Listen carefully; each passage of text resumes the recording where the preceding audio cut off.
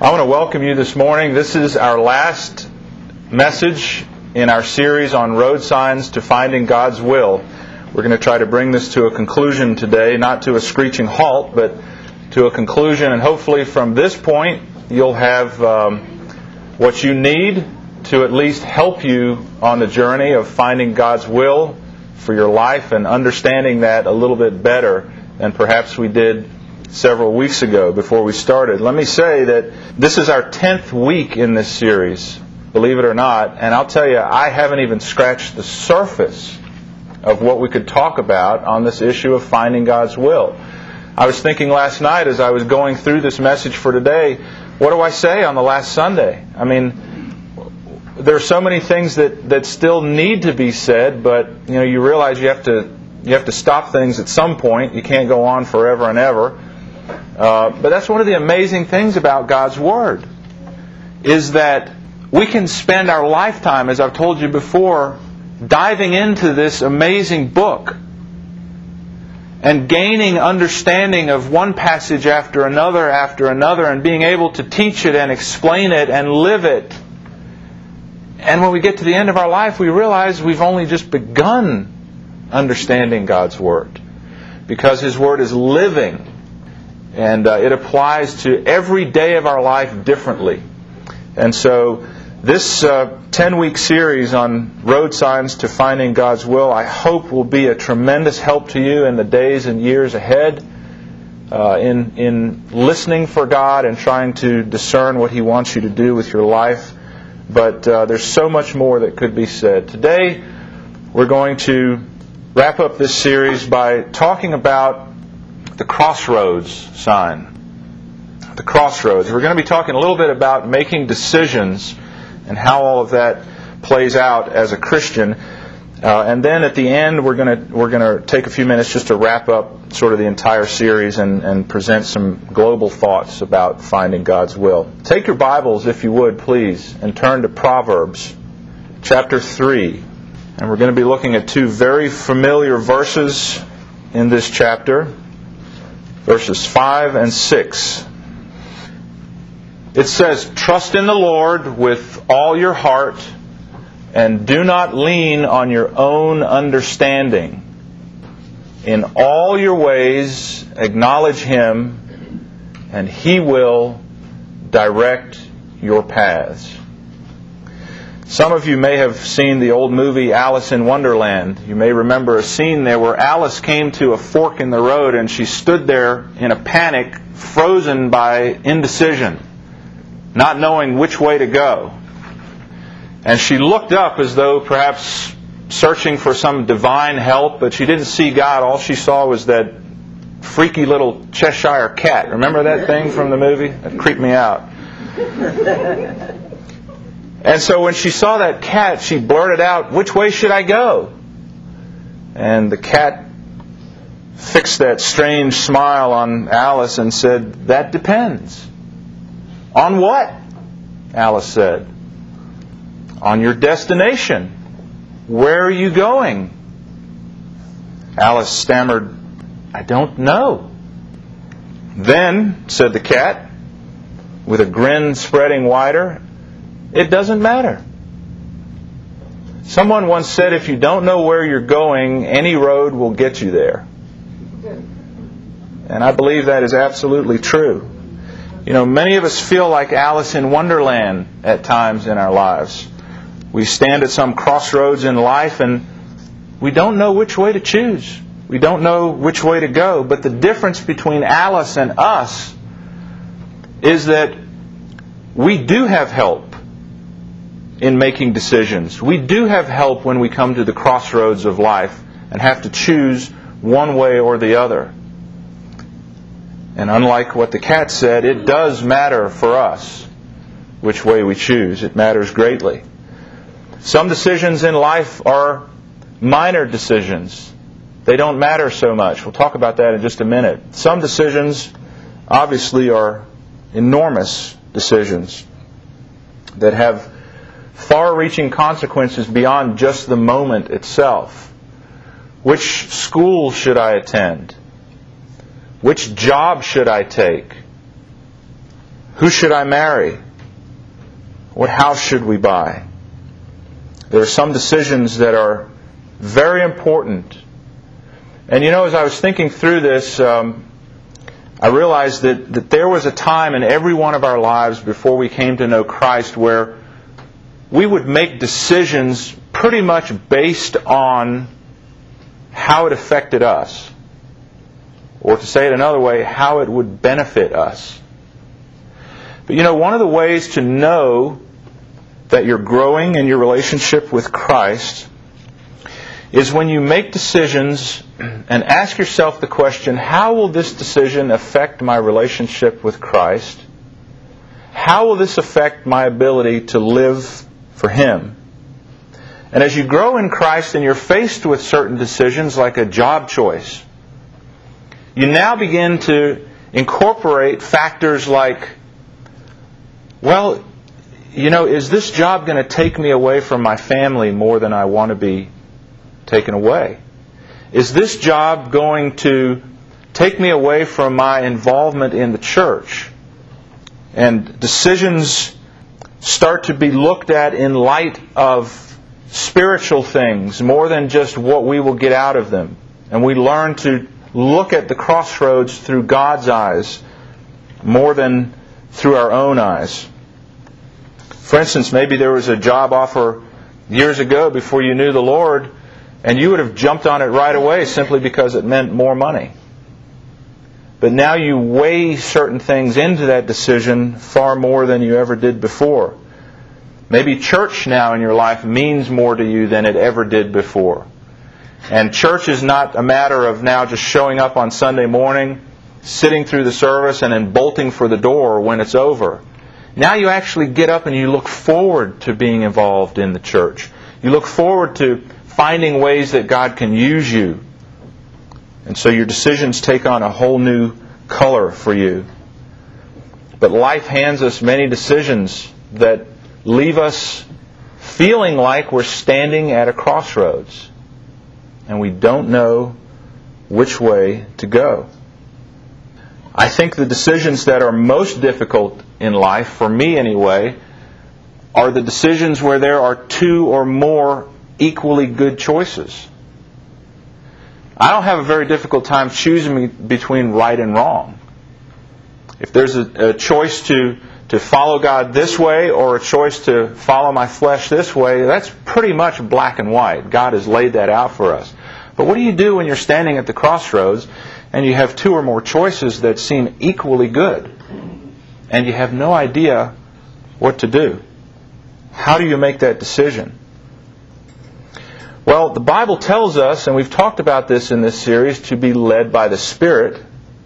But it also tells us to plan, to reason, to use good judgment, to gain understanding. So how do we find the balance between those two things? Well, a verse that we talked about one time during this series is Proverbs 16:9, which I think strikes the balance as well as any verse in the Bible does on making decisions and on trying to figure this out. Proverbs 16:9 says, "In his heart a man plans his course, but the Lord determines his steps." Now, I wish I could explain that to you in a neat little formula of exactly how that works.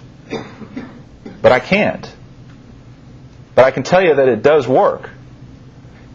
In our heart, we plan our course through life. We make decisions. We use our noodle. But somehow in all of that, as we're following Christ, God ends up directing our steps.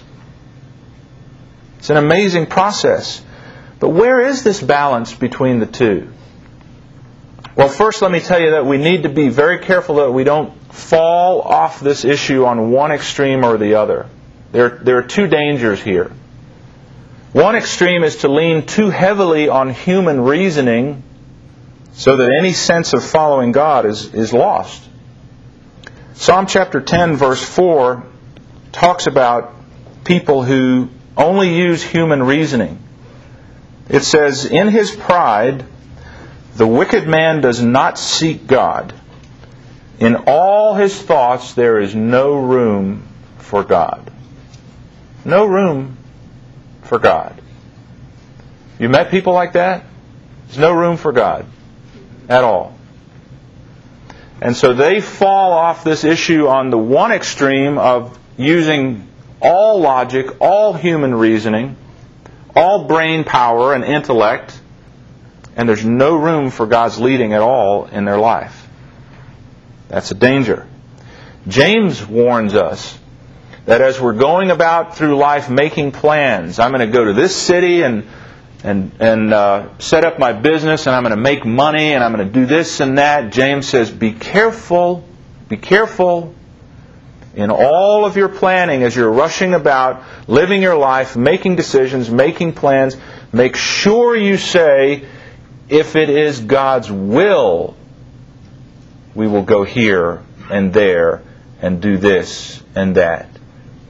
If it is God's will. Luke 12, Jesus tells a story of a rich farmer who brought in an abundant harvest, so much so that his barns did not have room to contain it all.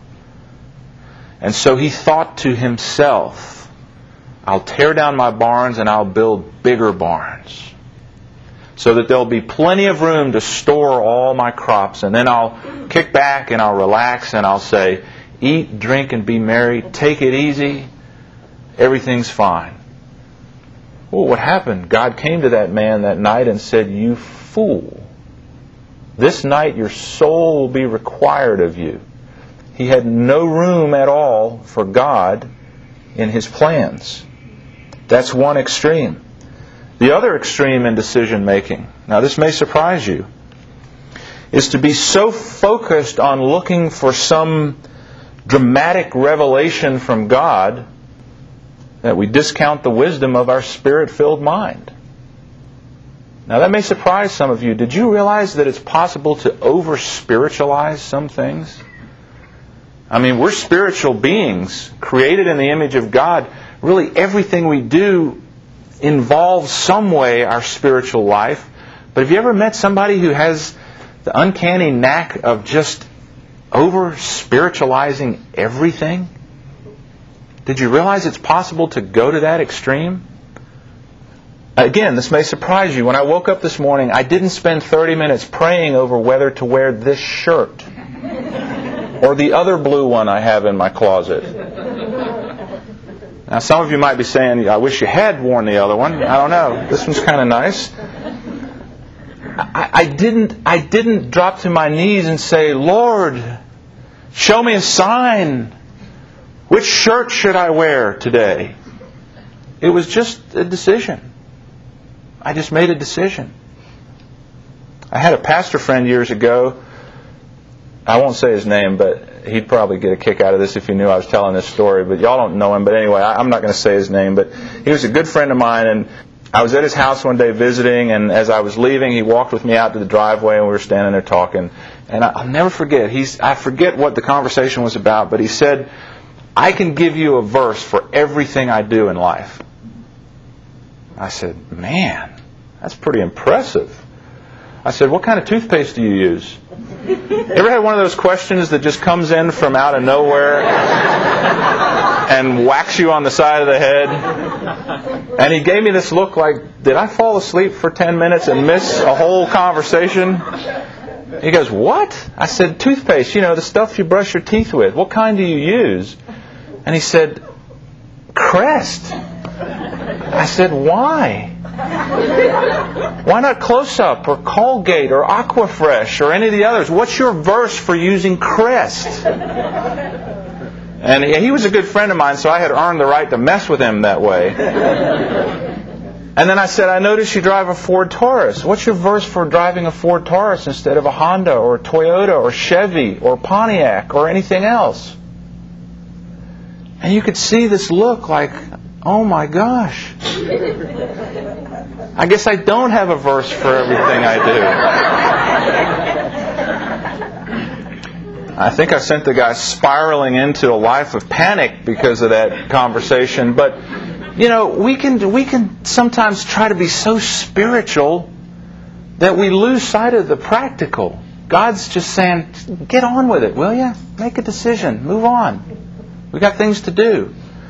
So there's a danger at Crossroads of over-humanizing things and just simply leaning totally on our own ability to think and reason, and God's leading is nowhere in the picture. And then on the other extreme, we can spend hours or days or months spinning our wheels on a decision because we're waiting for some flash in the sky to show us what God's leading is, and God simply wants us to make a decision and move on. What we need to do is find the balance between these two extremes. I'll tell you, I was having a conversation with somebody in the last few weeks. I don't remember who it was. We were talking about this issue of balance and how important balance is in life. In everything that we do, balance is so important. If we get lopsided on one way or the other, on just about any issue, we're going to end up in a mess. You see, a bird has to have two wings to be able to fly. A bird with one wing cannot fly. And it's the same way in life. There must be a balance in our life. And in this issue of making decisions at Crossroads, we need to try to find the balance between using our own judgment and looking for God's leading. But here's the thing. We are to use our own judgment, and we are to look for God's leading. We need to do both. You say, but what about Proverbs 3, 5, and 6 that you read a minute ago? It says, trust in the Lord with all your heart and do not lean on your own understanding. In all your ways acknowledge Him and He'll direct your paths. Isn't that what it says? Isn't that saying don't lean on your own understanding? That you shouldn't use your own understanding? Watch this.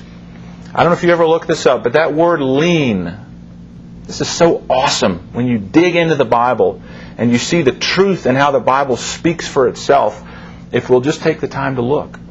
That word lean is a Hebrew word, sha'an it's pronounced. It's actually spelled S-H-A-A-N, pronounced sha'an. You know what it means? It means to support oneself, to rely, to rest, to lie down, or to stay. Isn't that interesting? It gives us the picture of someone who pulls up their lazy boy in the room of their own understanding, pops the footrest out and says, I'm chilling right here. I'm staying right here. I'm hanging out in my own understanding. This is where I'm going to stay. Does that not change the meaning of that whole verse for you in your mind? It doesn't say don't use your own understanding. I believe just maybe 8 verses or so down from there, it says, blessed is the one who gains wisdom, who gains understanding. Well, why in the world would we need wisdom and understanding if we're not supposed to use our minds?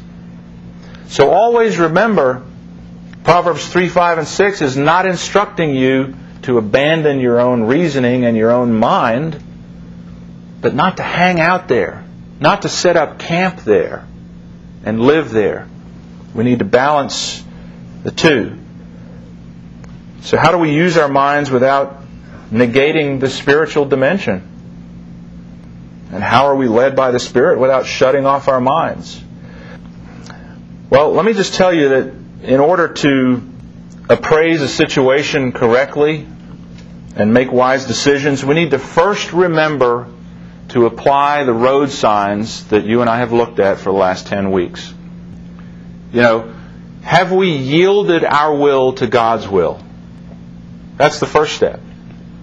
Are we going to Him in prayer, seeking His direction? Are we studying the Word to know what God wants us to do in life, what is right and wrong? Are we seeking wise counsel as we need to sometimes from godly people in order to gain direction? Are we listening for that voice of the Holy Spirit? Are we waiting when God tells us to wait and stepping out by faith when God tells us to move? Are we looking for the detour signs that God may be placing in our life to lead us one way or the other? The first step in making wise decisions is making sure that we're putting into practice these things that we've looked at the last number of weeks. It's very important. You can't skip over those steps. In other words, if I say, well, there's an area of my life that I have not yielded to God yet, but God's still going to show me His will, I'm telling you folks, God won't lead you past your point of disobedience. God will let you sit there until you finally yield that to Him, and then He'll say, all right, come on, let's go. On the practical side of making decisions, you don't know what to do. Again, not trying to over-spiritualize everything. Let me just give you 3 practical steps that I think will help in making decisions. You're faced with a big decision, they both look good, or maybe there's more than 2 and they all look good and you just don't know what to do. Here are some things that I think will help. Number 1, write it down. Number 2, pray it through. Number 3, talk it out. These are 3 very practical things that have helped me an awful lot. Write it down, pray it through, and talk it out. First of all, write it down. Well, there have been authors for years who have advised people to do this, and I think it's a great thing to do. It's helped me an awful lot in the past. There's something very difficult about trying to analyze all the options of a decision when they're floating around in the space of your mind. Because your mind has 1,000,001 things calling for it at any given moment. And if you have kids, it has 5,000,001 things calling for it at every given moment. And so when you're faced with major decisions, don't skip this step. Don't try to process everything that's floating around in the cyberspace of your head, because it's very difficult to get a grasp on it that way. Take a piece of paper and a pen and just start writing. Some people say divide the paper in half and write pros on one side and cons on the other and list the pros and cons of the decision. That works fine. You might just want to start writing. Some people journal, and that's how they get things out. Some people just write abstract thoughts all over the page and then sort of start connecting them in ways to just see how it shapes up. But there's something very helpful that happens when you take all of these thoughts from the abstract and put them into the concrete. When you now have all of this stuff listed out on a piece of paper in front of you, it just clarifies things. I know that's real practical. I'm sorry I'm being so practical this morning, but that'll help you. If you struggle with making decisions, write it down. Sit there and look at it. It'll be a tremendous help to you. But there's a warning in that as well, that if you list out the pros and cons, for example, there will be times when the cons might outweigh the pros and God is still nudging you to go ahead and do it anyway. You always have to leave room for God in your calculations, if you will. Always make sure you leave room for His leading in those things. You remember when the 10 spies were sent over into the Promised Land to spy out the land. And the Israelites were like this close to getting there. And the spies came back, and 8 of the spies said, "No way. We cannot do this. This is too big for us." Only 2 guys, Joshua and Caleb, said, "Absolutely, we can do this. Let's do it. Let's move forward. God's with us. Doesn't matter what the pros and cons say in this case. Let's do this. God's telling us to move forward." So that was a case where if they had listed out the pros and the cons would have won. But God was still telling them to move forward and do it anyway. The difference between those 8 and those 2, if this will help you, was their focus. What they were focused on. They all looked at the same facts, and yet 2 of them were focused on what God wanted them to do. The other 8 were focused exclusively on the facts and the things that were scaring them. Our focus is very important. Romans 8:5 and 6 says, "Those who live according to the sinful nature have their minds set on what that nature desires. But those who live in accordance with the Spirit have their minds set on what the Spirit desires. The mind of sinful man is death, but the mind controlled by the Spirit is life and peace." Colossians 3:1 and 2 says, "Since then you have been raised with Christ. Set your hearts on things above, not on things on the earth. Set your minds also on things above, not on earthly things." Our focus is critical when we're making decisions. And so what does having a right focus mean? Well, it just simply means being in a right relationship with God. Being close to Him is the term that we use sometimes, even though God is never far from any one of us, the Bible says. But walking with Him, actively looking for His will, being close to Him will help you stay focused in all of your decisions. So write it down. It takes things from the abstract to the concrete. You will be amazed how much that will help you in big decisions. And then pray it through. I'm not going to spend a lot of time on this because we devoted one Sunday in our series to talking about this issue of prayer, of taking things to God in prayer. But it's so important that even after we've used our logic and our understanding to chart things out and to write out the pros and cons and whatever you want to do, that we then take that to God in prayer and say, "Lord, here's my best attempt to figure this out. What do you want me to do in this situation? Where do you want me to go?" Take time to pray it through and then talk it out. A lot of times we fall short here. Sometimes we'll talk to God about it, but we fail to talk to others. It is incredible how so many times you will think that you've covered every possibility and all the options. And I can tell by your faces, some of you have already done this. You've experienced this. And then you go to somebody and you're telling them this, okay, this decision, and here's all this stuff, and here's what I'm thinking. And in one sentence, they'll turn a light bulb on in your head that you never thought about. They'll go, "Yeah, but what about that?" And you'll go, "Oh, wow, I never thought about that." So many times in business, my partners and I one of the partners would be thinking about going in this direction, and then he'd come in and he'd talk to us, and we'd sit down, and myself or one of the other guys would go, "Yeah, but what about," and we'd mention something, and he'd go, "Oh man, I'm so glad I talked to you guys. I never thought about that." Again, there's something that happens in a dialogue with another person that can help crystallize and clarify things so much in this business of making decisions. Well, in this series and talking about finding God's will, I mentioned to you 3 or 4 weeks ago, maybe, I promised you that before we finish the series, I would touch very briefly on this business of what I call the 3 areas of God's will. This is nothing original with me. This has been debated down through the centuries. But I put a little chart together that I hope will help you as we finish today in talking about finding God's will and trying to make sense of this.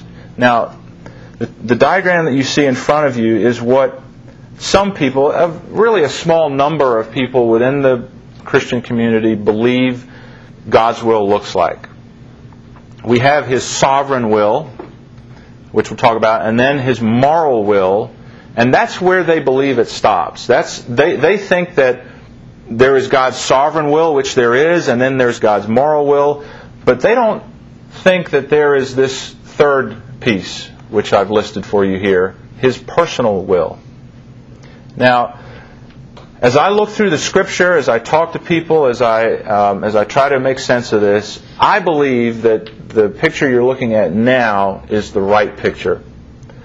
First of all, there's God's sovereign will. The Bible says over and over again that God is sovereign over the affairs of the universe. He created everything. It's through Him and by Him that all things have their being and that all things are held together. The scientists scratch their heads and try to figure out how in the world all these planets rotate and stay so precisely to the thousandths of a second in perfect orbit and perfect time, year after year, decade after decade. How does that work? God's up there going, "Guys, it's me. I did it. I hold all of this together. Everything that happens in the world and in the universe, God is sovereign over." And that's an entire sermon on its own. But we need to understand that there is God's sovereign will at play. Then secondly, we need to understand that there is God's moral will, which He has given to us in the pages of His Word.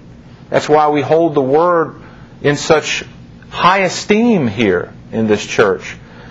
If you ever want to know if something is right or wrong, if it's morally right or wrong, go to God's Word. God has given us everything we need to know for life and godliness in His Word, His moral will. But now I believe there's this third area which we've been touching on over the last few weeks, of God's personal will for our lives. Some say, no, God doesn't have a personal will for people. He only has a moral will in which we can move about. And we can do whatever we want within His moral will. Well, I'm not going to argue with people who think that way, because it's not, I guess, a big deal for me to argue with them on that particular issue. But when you look through the Bible and you see God leading certain people to do certain things at certain times in certain ways for a desired outcome, you have to wonder if that was just a fluke, that guy or gal happened to be there at the right time and God said, well, okay, I got nobody else, so you can do it. I'll use you. No, what we see in Scripture is God intersecting people's pathways and leading them to do specific things in life in order to bring about His purpose. I believe that it was God's will for Noah to build the ark and save his family and restart the population of the earth. I believe it was God's will for Abraham to leave his pagan city and go and become the father of a great nation. I believe it was God's will for Esther to stand before the king and save the Jewish people. I believe it was God's will for Paul to be blinded by the light on the Damascus Road and become one of the greatest missionaries who's ever lived. I believe it was God's will for those people individually to do exactly what they did. And so I wanted to just draw this diagram for you as we close this morning to kind of help you visualize that, yes, there is God's sovereign will, which controls everything. And then there's God's moral will in which we must live. We cannot step outside the boundaries of God's moral will. Then within that, God has a plan for your life. Do you know what God's will is? Are you searching for it? Do you want to know it? I want to leave you with this verse this morning from Ephesians chapter 5, verses 15 through 17. It says, "Be very careful then how you live, not as unwise, but as wise, making the most of every opportunity, because the days are evil." It says, "Therefore do not be foolish, but understand what the Lord's will is." I believe that applies both to His moral will and to finding His will for our lives. I want to encourage you this morning not to simply focus on the rules of our faith, but focus more on your relationship with God.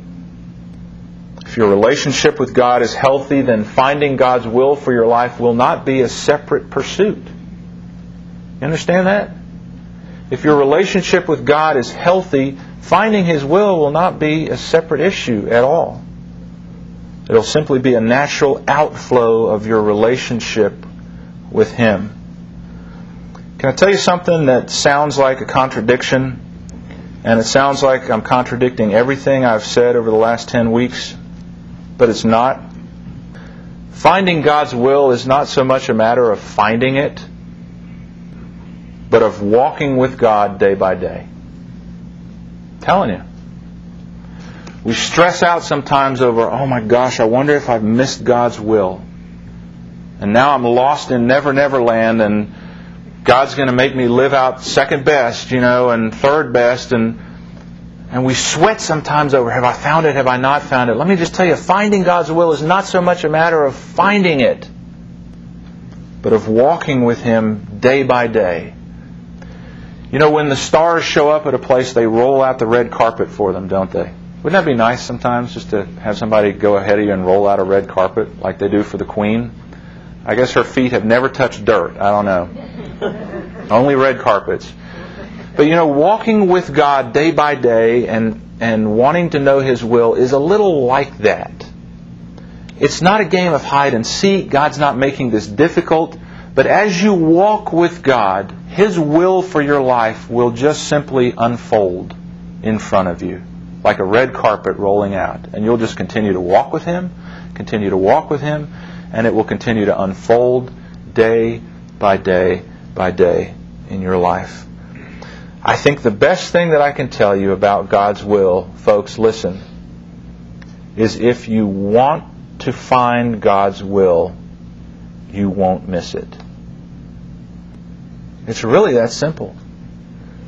If you want to find God's will, if you are truly pursuing God with your heart, your mind, all of your energy, you're saying, God, I want to live my life for You.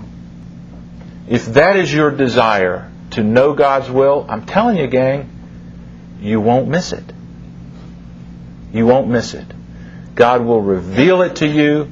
And the beautiful thing about God's will is years down the road, you'll turn around and look back and go, I don't even remember how I got here, but I know this is exactly where I'm supposed to be. Road signs to finding God's will. I pray that these messages will truly help you, give you some clarity and some guidance on your journey with God. I'm telling you, folks, the awesome thing is God is a good God. Listen, God is a good God. He's not playing games with us. He's not sending us on a spiritual Easter egg hunt to try to find His will. God is good. You look at all the steps and all the trouble that God went through to create the relationship with Him that we now enjoy.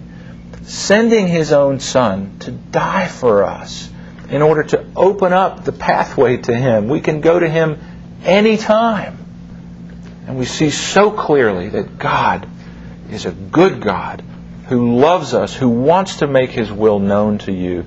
The question is, not does God want to make His will known to you, but do you want to know God's will? That's the question. Let's pray. Father, take these words, I pray, and use them however you need to in our lives to help us to know how to walk with You.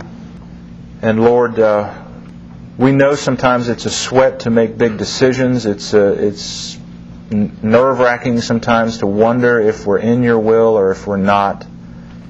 I pray, Lord, You'd help us to understand that finding Your will is just simply walking with You day by day and watching it unfold before us. Pray, Lord, that You would take the desire of the people's hearts here who want to know You, who want to find Your will, and I pray that You would honor that in their lives. And Lord, I pray that months from now or years from now we would hear stories and feedback on how Your Word from this series has helped to guide someone to know exactly where they need to be with You and what they need to do with their life. Lord, thank You for making Your will known. Thank You for leading us and for never abandoning us. In Jesus' name, amen.